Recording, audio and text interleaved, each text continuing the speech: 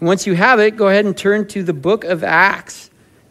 Like I said, if you're newer over the last couple of weeks, whenever we have guest teachers, kind of just leave it as the Lord leads them and what to do. We are getting towards the end of Acts. It's been a couple years we've been in this book. And Lord willing, we're going to finish up Acts 26 today. And I'm going to start by sharing a story with you that displays a spiritual lesson that I believe we can learn in the passage we're going to be in today.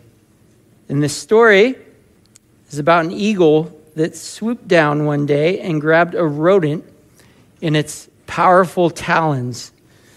Pulling it to its chest, the eagle soared higher and higher. But suddenly something changed as the eagle was rising because it began losing altitude and flapping its wings erratically, eventually crashing into the ground. And upon closer investigation, it was discovered that that little rodent had actually embedded its teeth in the chest of the mighty eagle. So even though the eagle thought he was controlling the rodent, all the while it was holding on to it, the rodent was actually locked into it and draining its life. And this story gives us a great picture of what sin can do in our lives when it gets a hold of us. Often, like that eagle, we can think that we have a grip on it or we have it under our control when it's really the opposite. It has a hold of us. And the thing is, our grip just tends to get tighter and tighter of it the more control we think. But the reality is, as we're clinging to it, and it actually has a hold of us, it's slowly but surely draining the life, all of the good things that God is offering you that are right before you. And that's what we're going to see a great example of today with King Agrippa, if you remember, who Paul is preaching, sharing his testimony with. He's telling about Jesus and the way that he responds to hearing the good news of the gospel. So we started Acts 26 last time. We got through the first 19 verses. And we saw Paul. He's brought once again before like a group of people. These would be the well-known or the people of wealth and stature in Caesarea. It was King Agrippa, his sister Bernice, the Roman governor Festus, and a lot of other prominent people. And he's basically brought there because the Jewish people have brought these accusations against him, which nobody has found any evidence of or to be true yet. But Festus is trying to figure out exactly what he is guilty of because he's requested to go be brought before Caesar in Rome, and he doesn't want to send him there unless he has some sort of accusation. So he has this big old meeting in this big old auditorium on the ocean in Caesarea with all these people to hear what Paul has to say. And Paul, he sees this opportunity as a chance to share the good news with all these people. So he starts by sharing his testimony of how Jesus radically saved him. And then he shares this vision that God gave him for his life, that he was specifically supposed to serve the Lord as his witness for the purpose of opening people's eyes so that their lives could be changed by God for the better. That's where we left off. And so we're going to pick it up in verse 19. Let me pray one more time for a blessing on God's word, and then we'll get into it. Dear Heavenly Father, again, Lord, we just want to settle our hearts and minds. We don't want to be distracted because we know, as Peter said, you have the words of life. These are the very words that bring true life to us. And so therefore, we don't want to miss out on what it is that you want to say to us. There might be some specific thing that we're dealing with right now that's hard, or that we're looking for wisdom in, or that we need counsel, or we need maybe even correction because we're doing some sort of harm. And your word today might be the word of God for us.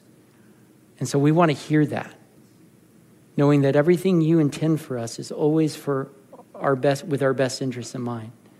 So may our ears be open to hear what the word of the Lord is today. In Jesus' name, amen.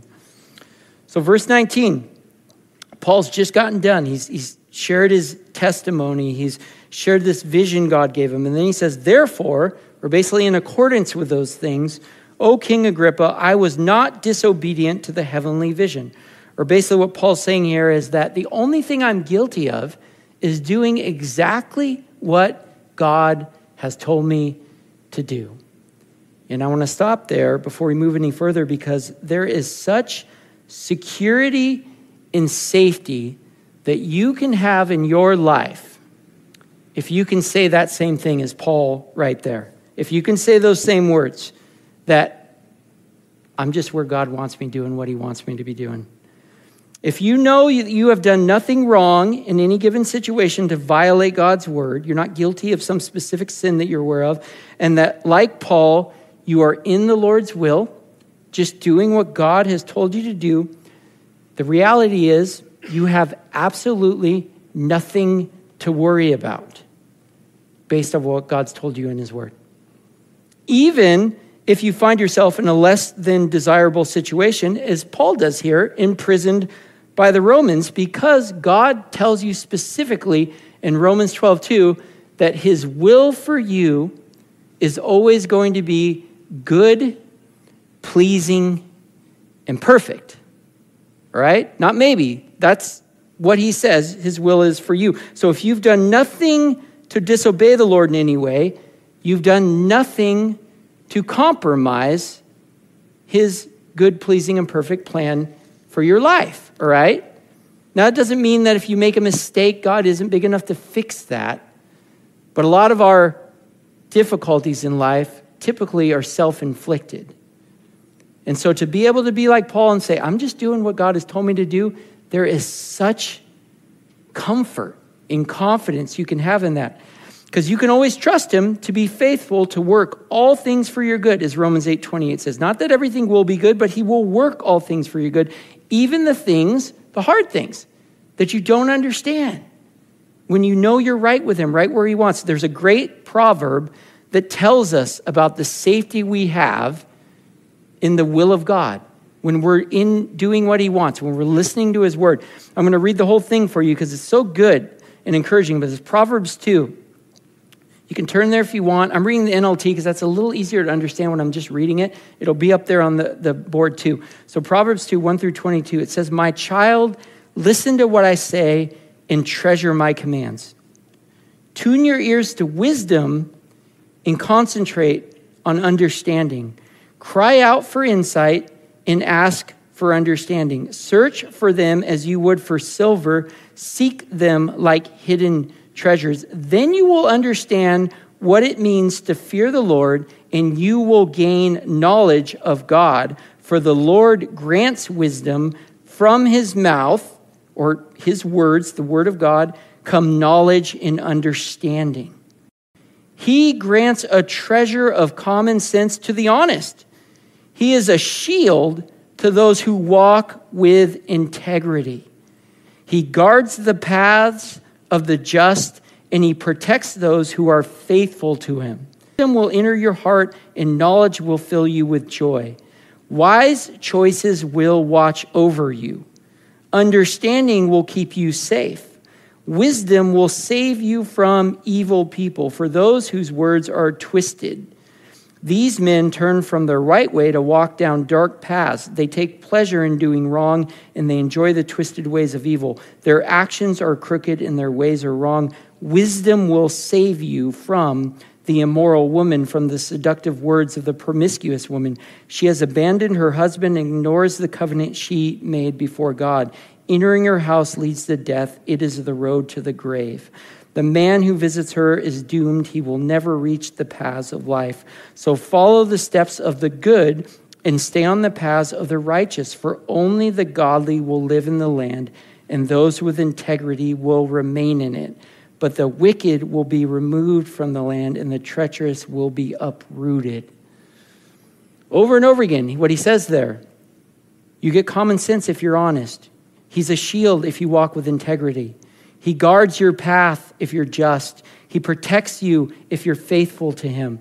Basically, when you are in the will of God, when you are listening to his word, God offers you security.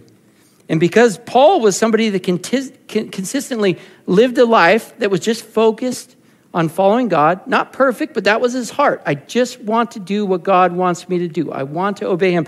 Because he did that, he got to see God over and over again protect him from hardships in his life. His life wasn't easy. It was full of all types of hard stuff, but he got to see God come through for him. And at the end of his life, or near the end of his life, as he sat there in a Roman prison, he could say with all confidence what he said in 2 Timothy 4:16 through 18. He said, the first time I was brought before the judge, no one came with me. Everyone abandoned me. May it not be counted against them. Basically, I was all alone in that there was no people with me, but I don't hold that against them.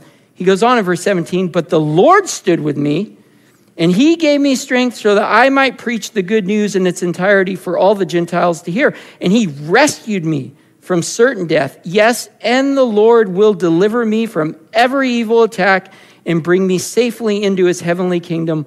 All glory to God forever and ever. Amen. That's what you can say when you're in the will of the Lord. It might seem like the world's falling apart around you, but at the end of the day, you've got God's promises that he's got you in his hand and he's going to see you through it. And there's safety and confidence in that. And I've experienced that principle proved to be true 100% of the time in my life, that there's no safer place to be, no better place to be than where God wants me, doing what he wants me to doing. And that, again, does not mean the absence of adversity, because in this world, you can't escape that. Jesus is honest about that. You're going to have tribulation in this world, but you can have the absolute assurance of God's protection through any difficulty you might face. And the peace that comes with that surety is priceless if you're in his will for you. And because of that reality, there's nothing that matters more so to me in my life than to be able to say what Paul says. I'm just doing what God wants me to do. I'm just where he wants me to be. Again, because at the end of the day, I can be there, and no matter what's going on, I can have those assurances of his promises and know, you know what? Even if I don't understand why this hard thing's happening to me, I'm where the Lord wants me to be, and he's got me, and that's all that matters. Because he's going to see me through it just like he has time and time again. And you will not be able to have that confidence anywhere else. Amen? And Paul has that confidence. And so he's telling them, I'm just doing what God's telling me to do. And he goes on to say about this message that he declared. It says verse 20, but he declared first to those in Damascus, then in Jerusalem, and through all the region of Judea, and also to the Gentiles, that they should repent and turn to God, performing deeds in keeping with their repentance. So he's going on to tell his audience, he shared his testimony. He shared the vision God gave him for his life. And he's saying, I went to all these places and I told all these people about Jesus. And one of the things that I specifically talked about consistently was repentance, or basically the changing of one's mind as a person turns away from their sin or living contrary to what God says in his word, toward God to help be saved from it by him. Okay? And to live on this earth, to live a sinless life, which we could never do, only he could do, but he lived that sinless life on this earth only to die on a cross, a sinner's death, not for any sin he did, but for every sin that we've done, so that the just penalty for that sin could be paid for in full, and that we could receive that gift of forgiveness through what he did for us. Amen? That's Easter, okay? That's what we're celebrating around Easter.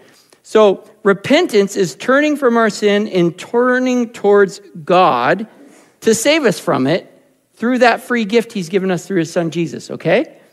Now, the evidence of true repentance in a person's life is shown by their deeds, as Paul mentions in verse 20, which will reflect God and his will for them as they move forward in their lives with God leading the way, empowered by his Holy Spirit that dwells in them through their faith in Jesus, helping them know his word and live according to it. James also talks about this in James 2, verses 14 through 17. He said, what good is it, dear brothers and sisters, if you say you have faith, but don't show it by your actions?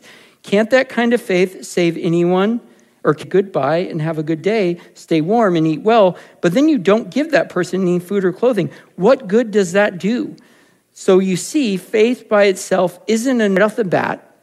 What James is not saying is that it is your works that save you or make you right with God, because that would conflict with Ephesians 2, among many other places, 9 and 10, that basically tell us that we're saved not by works, but by grace through faith.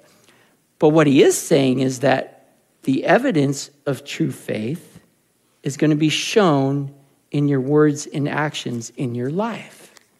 Because here's the thing. You have God's Spirit dwelling in you now through your faith in Jesus Christ. And since God's Spirit has taken up residence in you, you can't help but reflect God in his will, in his character in your life. That doesn't mean you're perfect. All right? None of us are until we're with Jesus in heaven.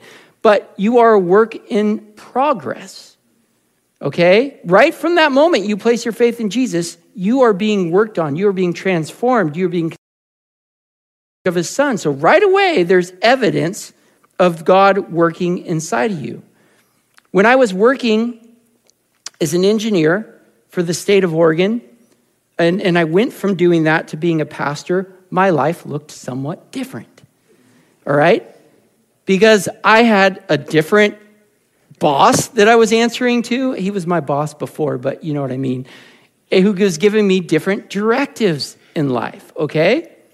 So when you get saved through your faith in Jesus and you go from serving the prince of this world, who is Satan and his evil, to serving the God of the universe as a part of his kingdom, you've got totally different leadership and totally different directives. And that is going to show in your life, all right? That's what Paul is saying here. Repentance leads to action. Amen? All right. Goes on in verse 21. He says, for this reason, the Jews seized me in the temple and tried to kill me. All right. So what Paul's saying, getting here is the real root of the problem, what the Jews had a problem with, or why they were so upset with him, because he was talking about repentance. A popular message to people that think they have it all together, like the religious people did, because they don't. It's not going to be a popular message with anyone that thinks they're good on their own, if somehow they can just earn their way into God's graces or earn their way to heaven, because basically what it says is you can't. And that is why Noah's, Jeremiah's, John the Baptist messages, like Paul's, were not popular amongst the people, because every single one of those messages said, you guys are messed up because of your sin, and you need to turn to God to help you with it, because you can't help yourself. And there's an account Jesus gives us in the Gospels that talks about the importance of us recognizing our need for God to help us with our sin in our lives. This is Luke 5, starting in verse 27 through verse 32. It says, later as Jesus left the town, he saw a collector named Levi sitting at his tax collector's booth. Follow me and be my disciple, Jesus said to him. Now you got to understand, this would be crazy in this culture. Tax collectors, for these reasons, they were hated by people, okay? So to have somebody like Jesus who would be seen as a Jewish religious leader, like a rabbi, talk to one, let alone say, hey, come hang out with me, come follow me, would have shocked everyone, okay? Including that tax collector. And what he does is verse 28 says, so Levi got up, left everything, and followed him. Now that in itself, once you leave that tax booth, he isn't going back. So that would be a big deal too. So Jesus invites him. He comes, says in verse 29, later, Levi held a banquet in his home with Jesus as the guest of honor. And many of Levi's fellow tax collectors and other guests also ate with them. But the Pharisees and their teachers of religious law complained bitterly to Jesus' disciples, don't need a doctor. Sick people do. I've come to call not those who think they are righteous, but those who know they are sinners and need to repent. Did you know that Jesus didn't come to save good people, as he says there in verse 32? You might say, well, I thought, Jesus, you don't need to be saved. But there's a problem with that type of thinking. Because you can think, as Jesus says in verse 32, you are a good person all you want. But what Paul tells us in Romans 3:10 is that no one is righteous, not even one. Now, some of you would say, wow, I don't know about that. And Probably that's because you're considering goodness or righteousness in the lens of comparing yourself to others. See, we can say that, well, I'm not a saint, I'm not perfect, but I'm definitely better than Stephen, or I'm definitely better than Mike. Well, no, I'm not better than Michael. That would not be somebody you'd look at and do that to. But you just see him and like saint in the Bible. His picture's right there. All that to say is though, that's usually where we get that mentality. We grade ourselves on a curve, right? We like those, especially in college. They what got me through all the calculus classes and stuff. But like we look at it like ourselves as a curve. Well, I'm not as bad as them, so therefore I'm pretty good. But there's a problem with that because since God is perfect and can't be in the just, which means that if there is something wrong in his presence, he's got to deal with it. That's what a just judge does. And so unless you are 100% perfect, you can't be in God's presence. You can't have a relationship with him without him having to deal with that sin. And none of us are perfect.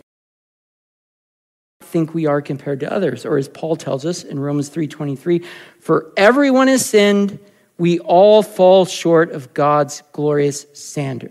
Make good people better, and they need to be brought back to life.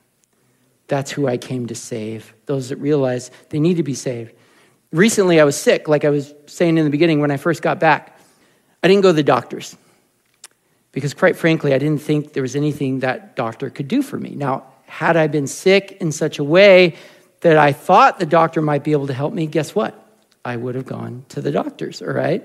Likewise, with our sin, when we realize that we are sick with the most horrible illness any of us could ever have, because it's an illness that is just going to continue to destroy your life and those around you. And ultimately, 100 out of 100 times, it's going to lead to your death.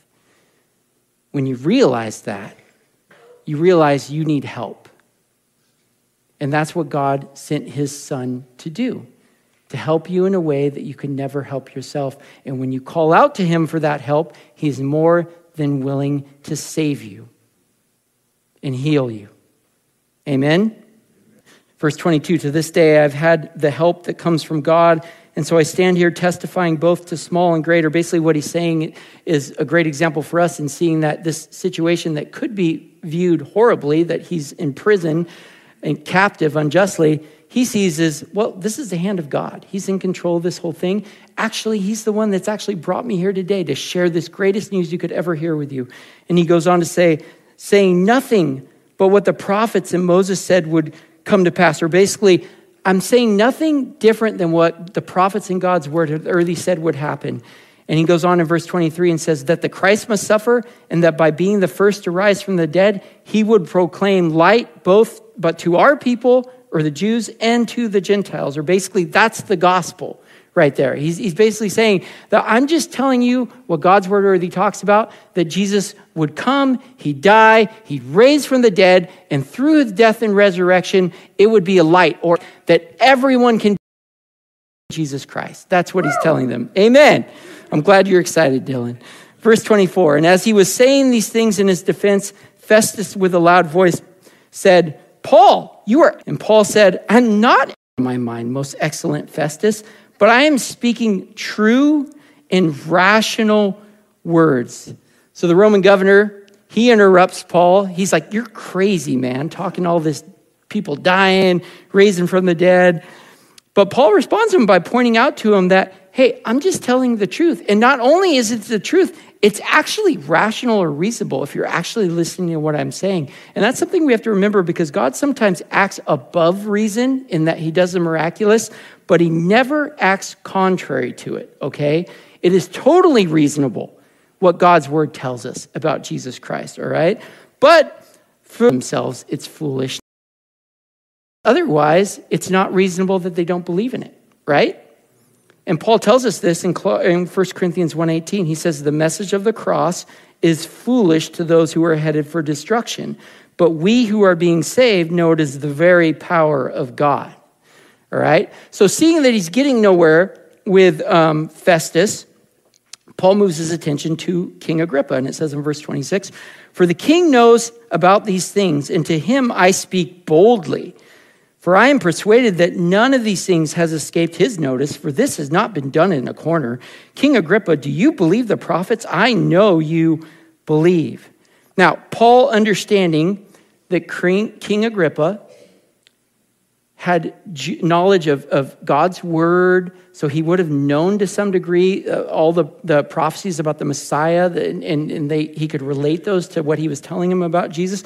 But he also knew that he would have heard firsthand accounts of Jesus, because he's ruling during a time that isn't that far after when Jesus actually lived on this earth. So he would have heard firsthand accounts of Jesus and of the other events that Christianity was founded on. And those things were not done in a corner or secretly, as verse 26 says, but rather they were witnessed by people and historically documented, and those facts could be examined and verified as truth, which would make them rational to believe, as it isn't reasonable or rational to ignore or deny things that actually happened, is it? The fact that Jesus was a real person who actually lived and died and lived again on this earth, as witnessed among many people, among the many other miraculous things that he did that are documented not only in the Bible, but other historically recognized texts, must be accounted for when you are told about Jesus' decision about him, which is what he tells Agrippa to do in verse 27. And note that he asks Agrippa if he believed the prophets first, because if Agrippa believed what the prophets had to say in God's word about the Messiah, then truth and reason should have led him to believe that Jesus was whom those prophets were speaking of, because he fulfilled their prophecies. Basically, Paul was trying to utilize the information that he knew Agrippa already believed to be true as a sort of incomplete puzzle that Jesus provided the missing pieces to, so that Agrippa could understand the whole truth. And that's a great tactic when you're talking to people about Jesus Christ, when you're sharing them, because we all at some point or another were searching for the same truth that we found in him. And so looking for the same things that they're looking for, we know how to fill in the missing pieces, have their questions answered, just like we have. Amen? That's what he's doing here. And it goes on in verse 28, and it says, Agrippa said to Paul, "In a short time, would you persuade me to be a Christian?" Now, if you guys have a King James version, anyone have a King James in here? Zach, can you read for me the King James translation of verse 28? Now, I like that translation better, because basically the gist of what he's saying is that, Paul, you almost convinced me to become a Christian. And if you think of that, just what he's saying there, I'm almost convinced. That is such a sad thing, isn't it? Because in essence, what he's saying is, I almost believed in Jesus, which means that I'm almost forgiven of my sin and the guilt and condemnation that comes with that. I'm almost able to experience true purpose in my life for the first time. I'm almost able to experience the peace and the joy and the fulfillment that only can come through God. I'm almost able to be forgiven of all my sin. I'm almost able to experience eternal life. I'm almost able to be set free from my sin and the destruction it's causing me. You could go on and on. But the problem is, there's almost isn't enough. There's no such thing as almost being saved. You either are a saint or an ain't, as Pastor J. Vernon McGee says so often if you listen to any of his sermons. And Agrippa really only further condemned himself by making such a statement, because what he's saying is that I understand what you're saying enough to see that it's good and it's right and that I should make this decision, but I still don't want what Jesus has to offer me. And that's even worse than just not believing it. Verse 29, and Paul said, whether short or long, I would to God that not only you, but also all who hear me this day might become such as I am, except for these chains. Or basically, Paul's just saying, my wish isn't only for you to get saved, Agrippa. I want everyone here to get saved. Everyone here has the chance today. Everyone that's listening to the good news of Jesus Christ can place their faith in Jesus and be saved today. And he goes on in verse 30 and he says, then the king rose and the governor and Bernice and those who were sitting with them, and when they had withdrawn, they said to one another, this man is doing nothing to deserve death or imprisonment. And Agrippa said to Festus, this man could have been set free if he had not appealed to Caesar. So Paul's audience, they're done listening to him. I think he hit a little close to home when he started, in a sense, doing an altar call, putting it on them. You need to receive. Kind of flipped it to the rest of them. They just got up and left because they didn't want to be put in that position. And Agrippa, he doesn't find Paul guilty of anything, just like Festus and Felix before him. There's no evidence of him being guilty. They still can't find anything him guilty. Yet Paul couldn't be set free, as it says here, because he'd already appealed to Caesar, so that's who he was going to, which has led some people to question, really, was that a good idea by Paul? Should he have invoked his right as a citizen of Rome?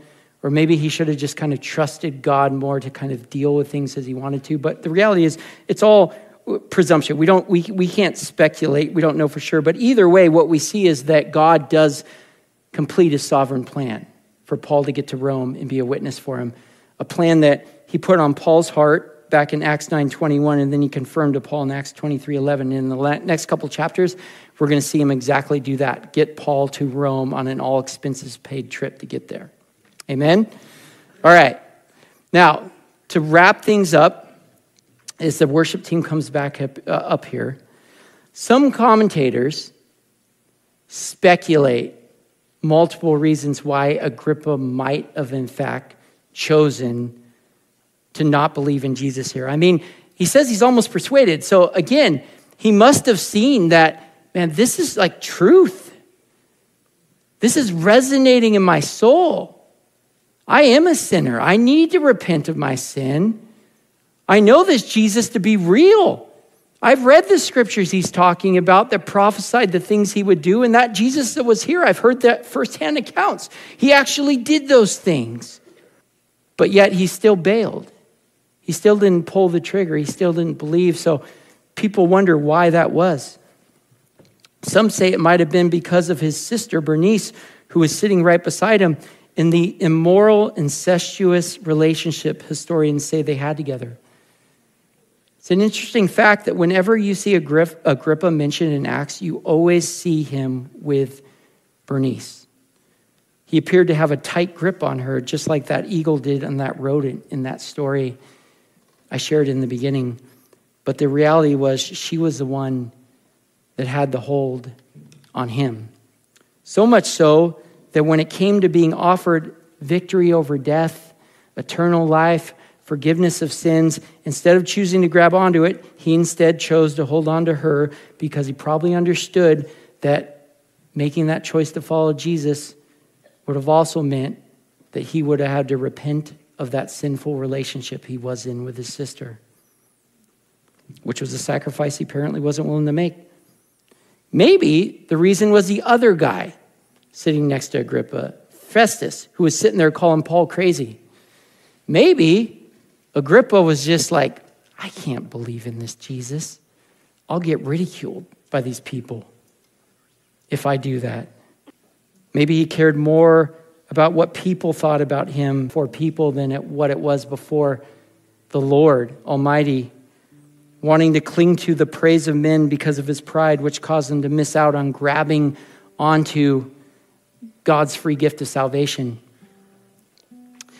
Maybe the reason was his wealth and status as a king.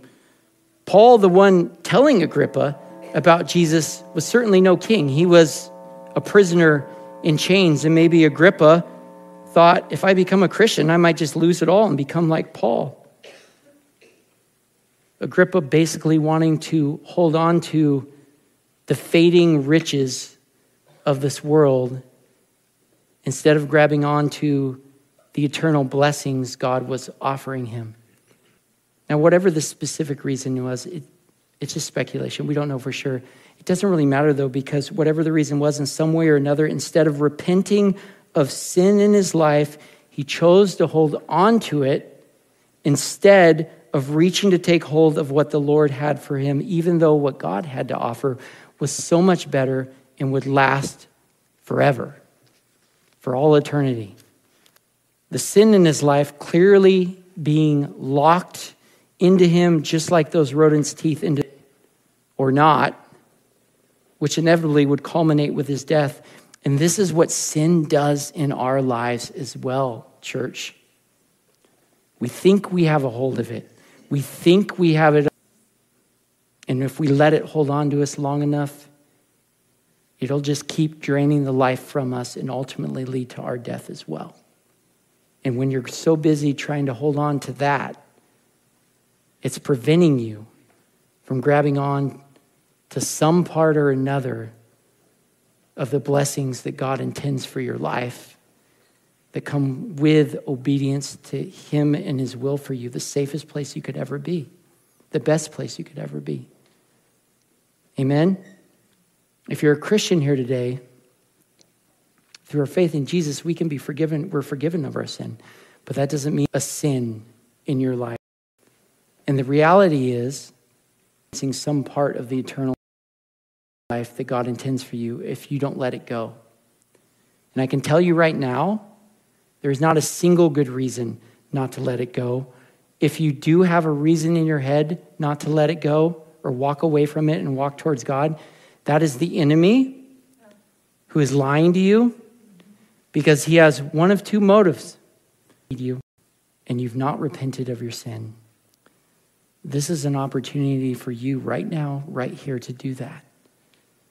To walk away from your sin and walk toward God and receive his free gift of forgiveness through faith in his son, Jesus, who died for you, so you could be set free of sin and its destruction and experience eternal life of blessing with the God that made you and loves you. And for you as well, if there's a reason not to do that, that's a lie from the enemy who's trying to lead you down that path of destruction. Either way, the answer is the same as far as will sin go. You run from it and you run to the Lord, who's here in this place with open arms, ready to receive you. Amen? Amen. So we're going to have the communion tables open, because the communion, God told us, or Jesus left this for us to do in remembrance of him. Remember of the sacrifice on the cross. We take the cracker that represents his body that was broken for you and me, so that our body wouldn't have to be broken. All the stuff that he went through on that cross that we'll probably reflect on this week at some point or another during Friday or Sunday service was a picture of our sin deserved. As gruesome as what he went through seems, it's actually not nearly as gruesome as the judgment and wrath that your sin deserves because of the death and destruction it caused. And Jesus willingly took that upon himself. God's wrath, God's judgment put upon his only son, who did nothing wrong, but took everything I did wrong, everything you did wrong, so that you wouldn't have to.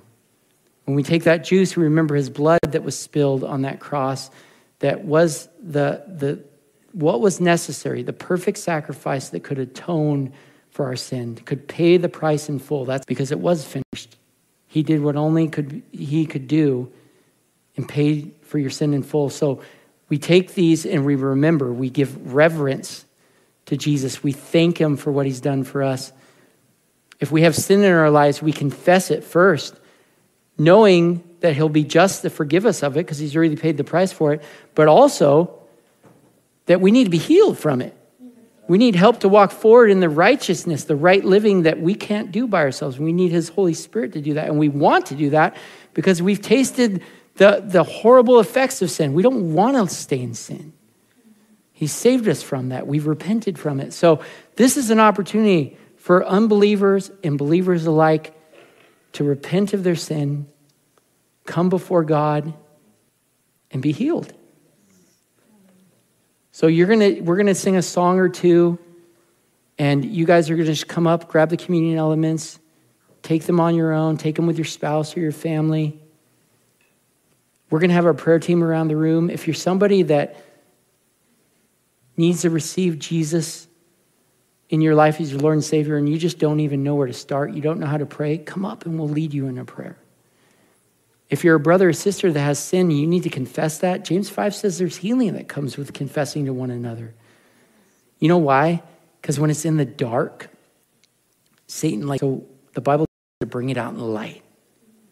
We're not hiding it from God. He loves you and saved you knowing you were going to do that sin. So you bring it out in the open and you confess it and you ask for forgiveness. And Jesus already paid the price. He's already forgiven it. And once it's out in the open, there's nothing to be ashamed of.